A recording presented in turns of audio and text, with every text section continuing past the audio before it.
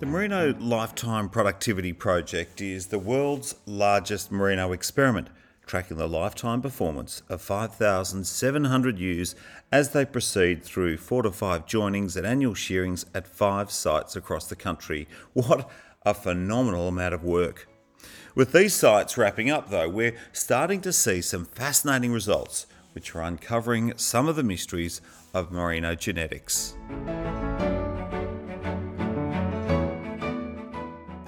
Welcome to The Yarn. This is a podcast for the wool industry. I'm Marius Cumming. So, the Australian Wool Innovation Funded Project is a $13 million 10-year venture between AWI, the Australian Merino Sire Evaluation Association, AMSEA, nominating stud merino breeders and site partners.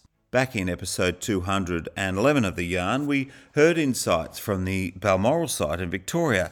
But today we catch up with 2 more sites ahead of their final field days at Temora in New South Wales on October 14 and Pingelly, WA on the 21st. Both sites were established in 2016. The Temora site is hosted by Moses & Son in partnership with MerinoLink. Site host Marty Moses from Moses & Son joins us for this episode, as does Dr. Bronwyn Clarke, who manages the Pingelly site in WA. She's a researcher at Murdoch University. So Ben Swain is the Executive Officer from AMSEA, the Merino Sire Evaluation Association. He says the MLP is starting to answer so many questions, such as, what is the best age to select animals? So historically, we've been selecting animals at younger ages, at yearling and hogget. Are we better off delaying that and selecting them after a first adult measurement, for example? What's the most cost-effective way to select animals for lifetime productivity? Now, is it visually? Is it using objective measurement? Is it using genomics? Is it a combination of all of those things? And how often should we do it? And I guess another one that we're trying to answer is do the current industry indexes that we use to select our sheep, do they correlate well with lifetime data? So an animal that's the top of the index as an early age, is it going to go on through life and stay at the top of those indexes, or is it going to drift back in the pack as it gets older? So I guess, Marius, they're sort of some of the questions that we'd like to answer. We've still got to collect all the data. We've still got a couple of years of data left to come in. But once we collect all of that data and we can start the analysis, there's going to be lots and lots and lots of questions that we'll be able to answer. Oh, it's a fantastic database to try and put together an enormous jigsaw puzzle, and I know you enjoy crunching that data and looking into it. So we'll look into that a little bit further, but we'll also head to West Australia in a minute. Marty Moses, can you just give us a bit of background around your site, and what are the attributes that the MerinoLink site has brought to the project, and what are the questions that your site are keen to see answered? Yeah, thanks, Marius. And I think Ben's sort of nailed a really good description of what the MLP is trying to achieve, and we're confident that will happen and deliver some really good answers into the future, not just at the end of the trial. So, look, our background is we were hit with the passion of benchmarking and merino genetic trials back in the probably 25 years ago, and got involved with some innovative people that were doing weather trials. The MLP proposal came along, and through our good buddies at MerinoLink, we put our hand up to have a look at it, and for whatever reason we said yes, and here we are today. It's been a real, a collaboration of many, many bodies and people that come in and assist in the trial, like our classes, our vets. We've seen an enormous number of technologies as a commercial producer we would never have seen, and that in itself has been a real learning exercise for our company, our staff, and obviously for wool growers potentially to tap into that. But working with yourself, with AWI, with Anne, with Ben, And with the raft of people that have come in, our site committees, the executives and so on, there's been a lot of challenges, and we've been able to work through those, just the logistical challenges and getting the sheep from point A to point B in one piece has sometimes been a challenge through droughts, and at the moment we're under brittle water. But, the good thing is we've come out the other end. We've still got a bit of hair left, and I think the exciting thing is that we've been a part of something that is going to deliver some magnificent outcomes to the wool industry and sheep and wool industry. So I hope that sort of paints a picture of positivity. Oh, the collaboration across all sites has been one of the great highlights. And Ben mentioned early measurement being an indicator of lifetime performance. But in terms of your point of view, Marty, do you have specific questions that you're wanting answered? Look, I mean, it's always easy to go in and go, that team beats that team and so on and so forth. But it wasn't about winners and losers. This trial's about taking a whole raft of different genetics across different geographical locations and getting some outcomes. And I think that's going to be really interesting. Some of the findings that Ben's spoken about and we'll speak about at the field day, which is going to be really interesting, are what we've seen at other sites is that, there's some glaring things that we can see at the moment, and there's going to be some really good findings come out in the near future and further on, maybe delivering for the next 10 or 20 years, because I'm not sure when the next trial of this magnitude will be run. No, it's certainly a very expensive project, but is the building blocks for some amazing information into the future. And the Western Australian merino industry brings some amazing and unique genetics to the Australian merino industry. Dr. Bronwyn Clarke joins us. What are the key attributes that the Pingelly site brings to the project, Bron? Thanks, Marius.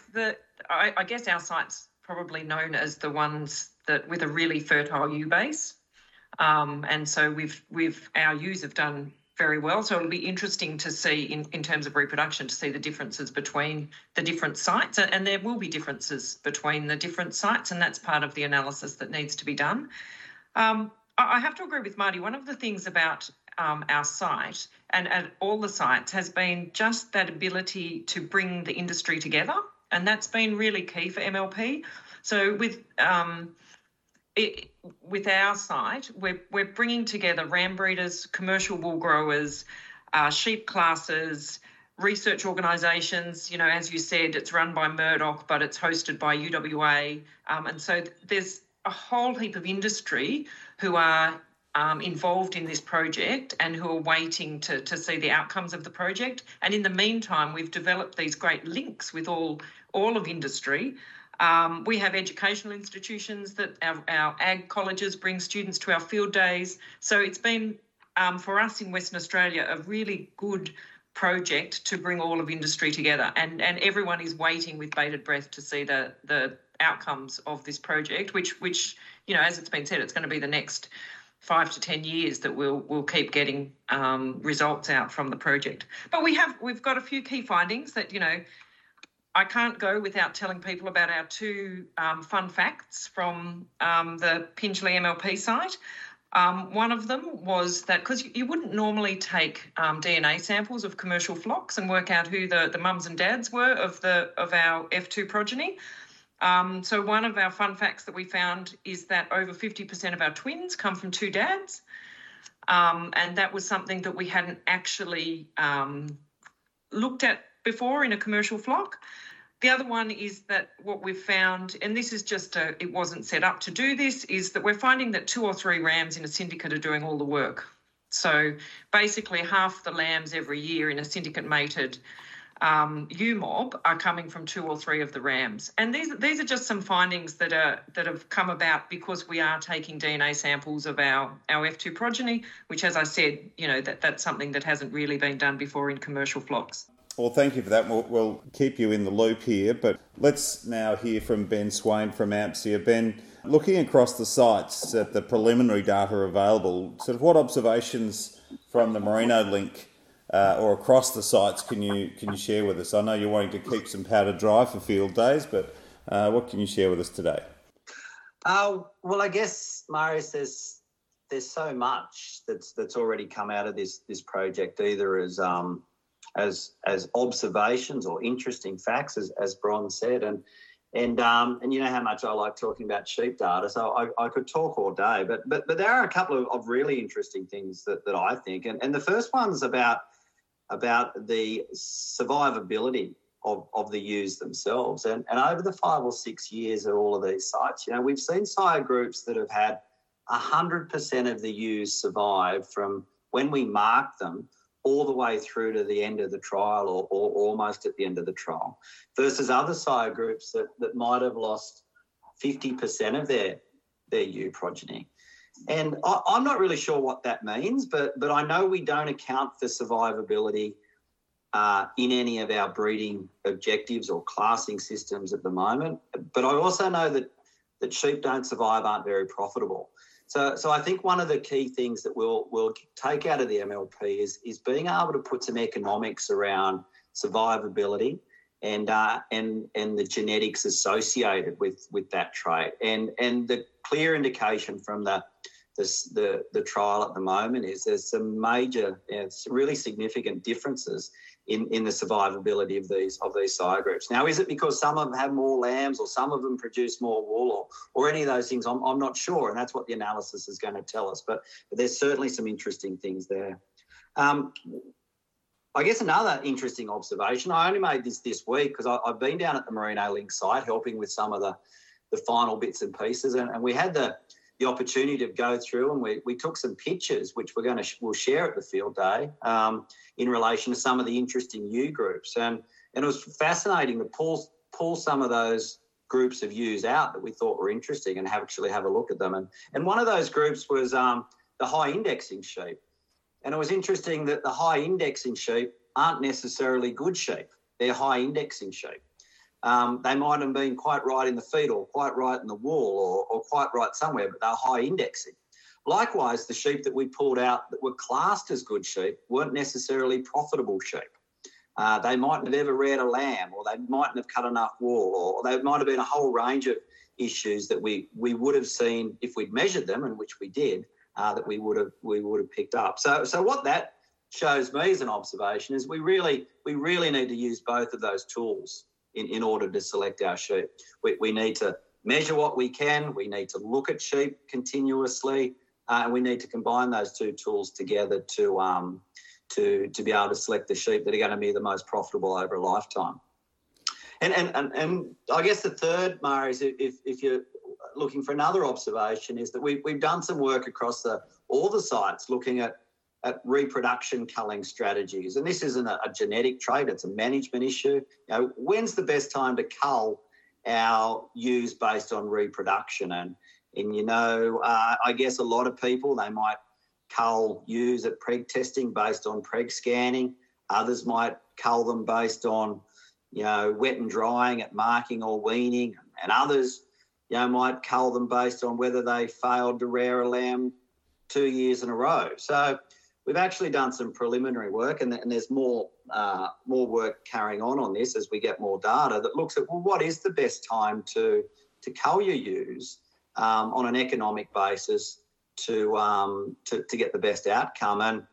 And like a lot of things in breeding sheep, Marius, there's really no clear answer.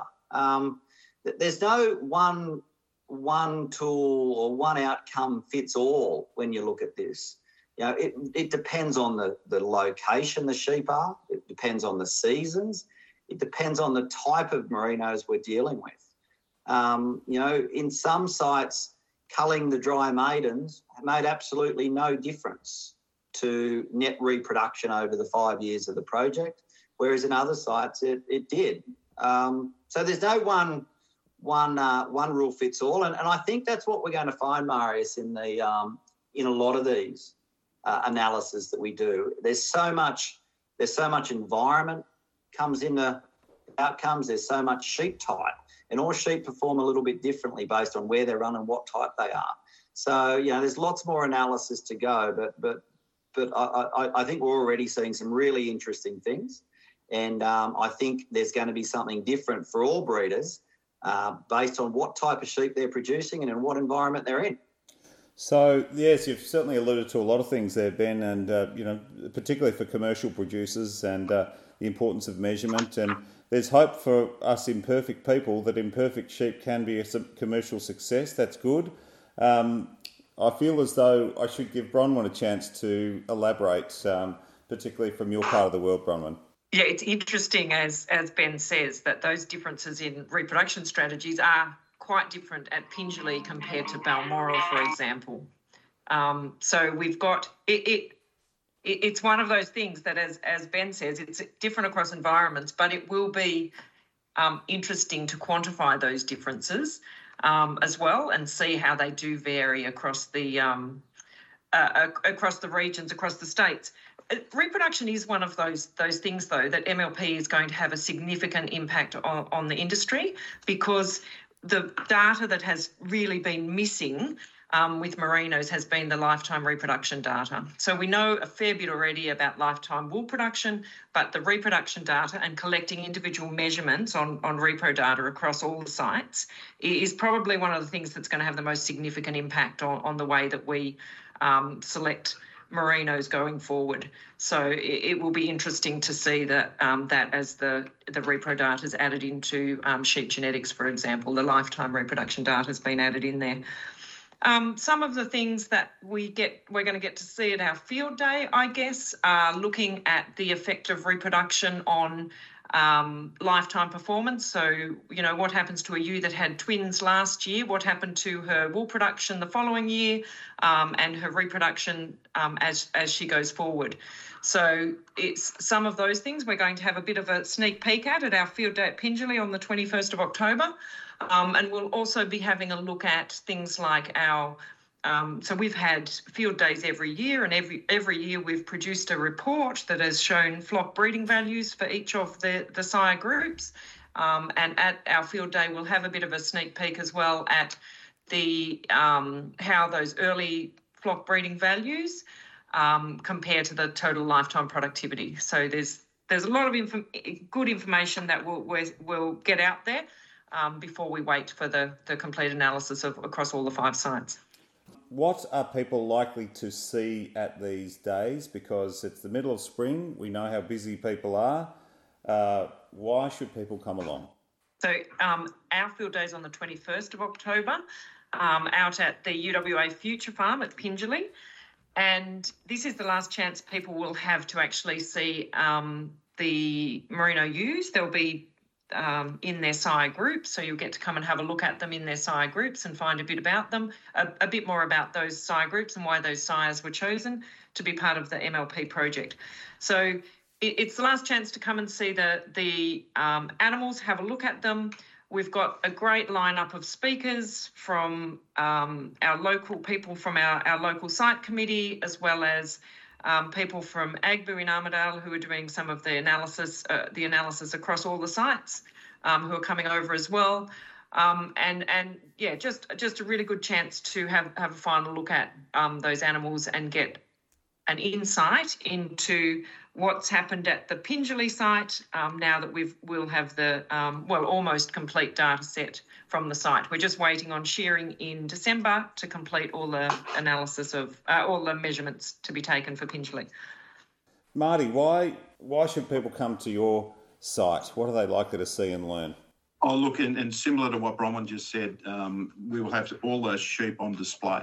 There will be some presentations, albeit brief, and a pen walk with Ben Swain with a microphone in his hand. I shouldn't have to say anything more than that to attract people in, but there will be, the ability for like-minded people to get together and have a good old chinwag about the merino industry and to have a look at this showpiece, of a collation of all this data that we're sort of going to present, or the industry will present. So we'll have a coffee van. We'll also have, sausage sizzle or steak sandwiches out there for people to come in. It's not a full day. It's more that people can actually come and have a look at and get some reference off the teams the ewe teams in their groups and have a good look and maybe get some presentations on some of the key findings from Ben. And I understand, Marty, that you also have a dinner the night prior to the field day. Yes, we do. On the Thursday night, which is the 13th, there will be a dinner, a bit of a wind-up dinner where there'll be some presentations as well. There's been a few changes in that tack, but I think we've got accommodation available now, which we didn't have a week ago. We've got a venue available now, which we didn't think we had a week ago. So, the dinner should be good, and we encourage people to come along. And again, there'll be some presentations and maybe some snippets of data come out there as well. So, and again, the ability for like-minded people to get together. Yes, and haven't we missed that over the last couple of years? So it's a great way to come together and to celebrate what has been an incredible collaboration. Ben, did you want to add to that?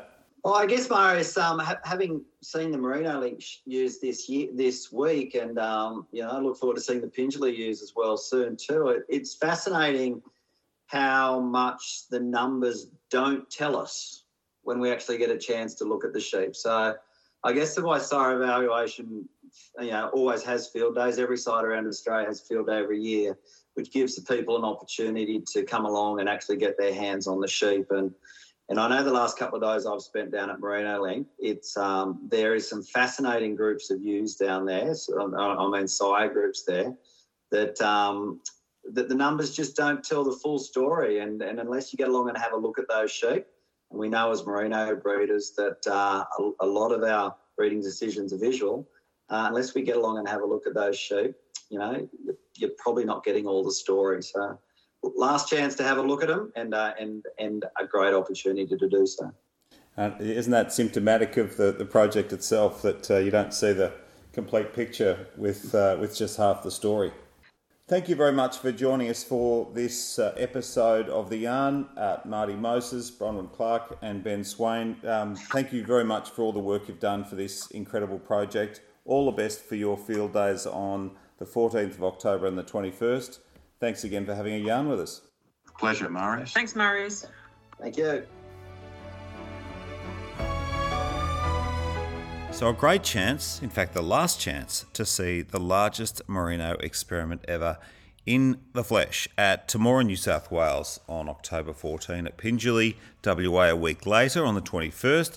And we've just heard from Dr. Bronwyn Clarke at Murdoch University, site host at Pingelly, Marty Moses from Moses & Son, site host at Temora, and Ben Swain of the Merino Sire Evaluation Association, or AMSEA, who's crunching and finding trends across the 2 million MLP data points. Of course, you can find out more information at wool.com/MLP, but from me, Marius Cumming, thanks for having a yarn with us.